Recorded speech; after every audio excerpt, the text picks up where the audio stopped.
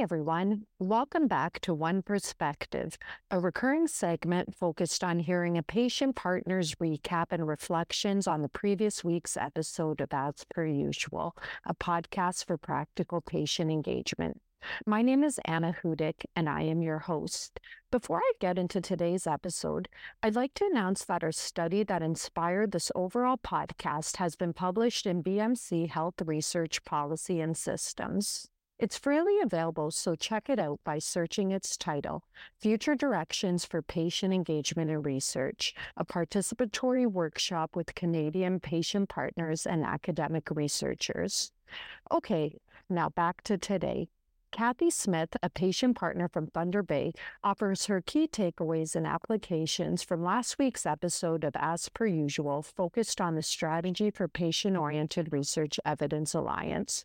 All of the views expressed are her own. Kathy, please take it away with your onePERspective. Thank you, Anna, and welcome, listeners. These podcasts sure have had some awesome strategies for building and strengthening the lived experience voice of research. And the hits just keep coming. There are recurring themes in all the podcasts.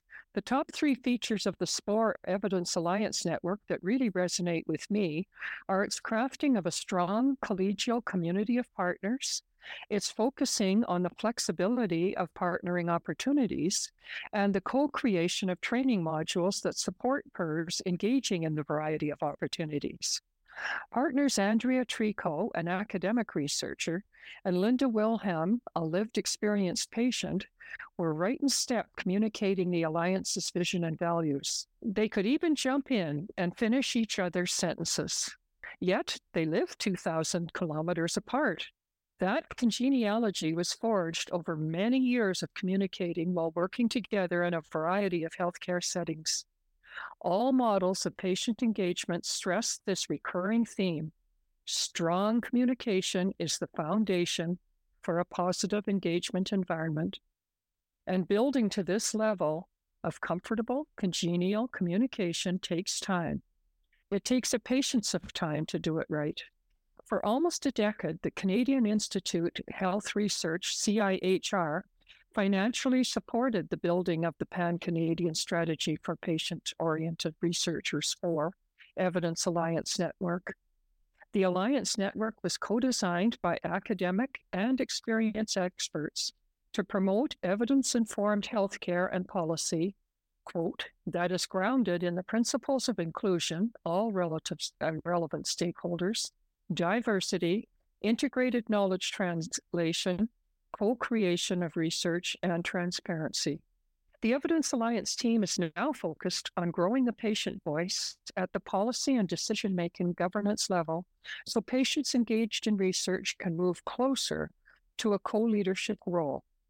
As a former researcher myself, I can appreciate how long and how hard this team must have worked to shift the paradigm and how much they relied on CIHR's substantial, sustainable source of funding for support. It takes time and money, a whole patience of money, to do it right.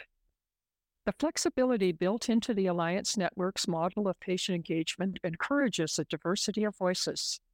Everybody is different in where their strengths and passions lie, and what they can do and when they can do it.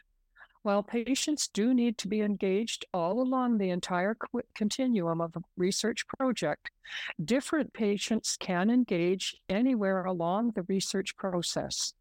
The Alliance has described the tasks at each research stage to help patients decide where they can most meaningfully engage.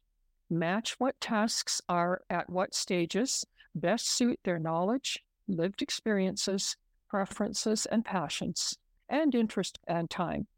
Some of the stages the network outlined for patients to select where to partner include ideation and co-creation of a research query as co-authors, even as senior authors, co-design of a project participation in focus groups and workshops, rapid reviewer, or systematic, a deeper delve into literature searches for a query, the project evaluation at the end of a project, the knowledge translation of that project and dissemination, Also, focus groups like the appreciation of patient participation or evaluation of such in a study as lead investigators of their own research queries. I was really interested in that new development for the patients, by the patients.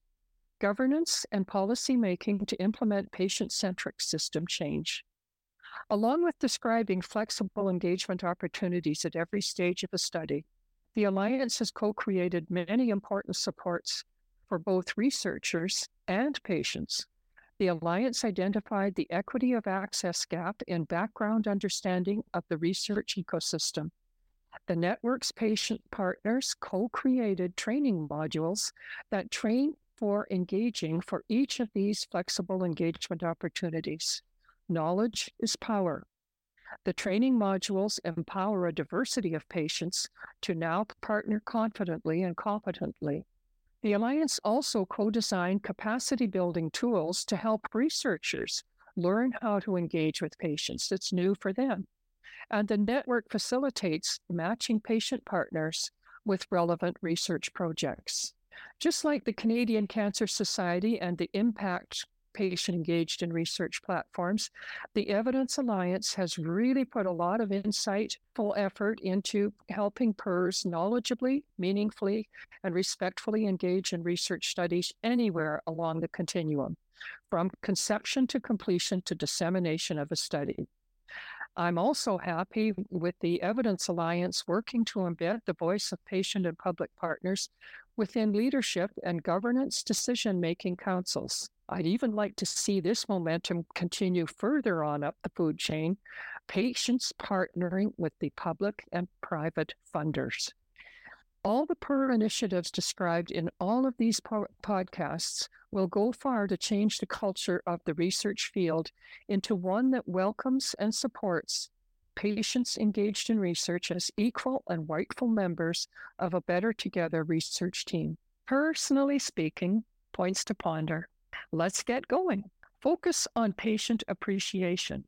There isn't that much out in the literature yet on the types of measurements that can evaluate appreciate their involvement in engagement in research. Set up a multi-stakeholder steering committee to conduct a scoping review of patient appreciation with the goal of creating one gold standard. This important topic is being studied and funded by far too many small, siloed groups. Who should lead the study at a national level? Let's keep going. To eliminate health disparities between the mainstream majority and the marginalized minorities, we must ensure that the patients engaged in the research, the PERS, represent all the communities that are being served. Create an ongoing checklist to evaluate the EDI of any patient's engagement in research. Are we there yet? Can all engagement models out there now be rolled into one robust national model of patient engagement in research?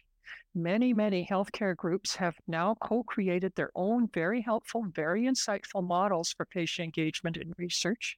Are we ready to collaborate and incorporate all existing models into one gold standard model of patient engagement? If so, who will be assigned the lead for this? Thanks again, Kathy, for offering your onePERspective.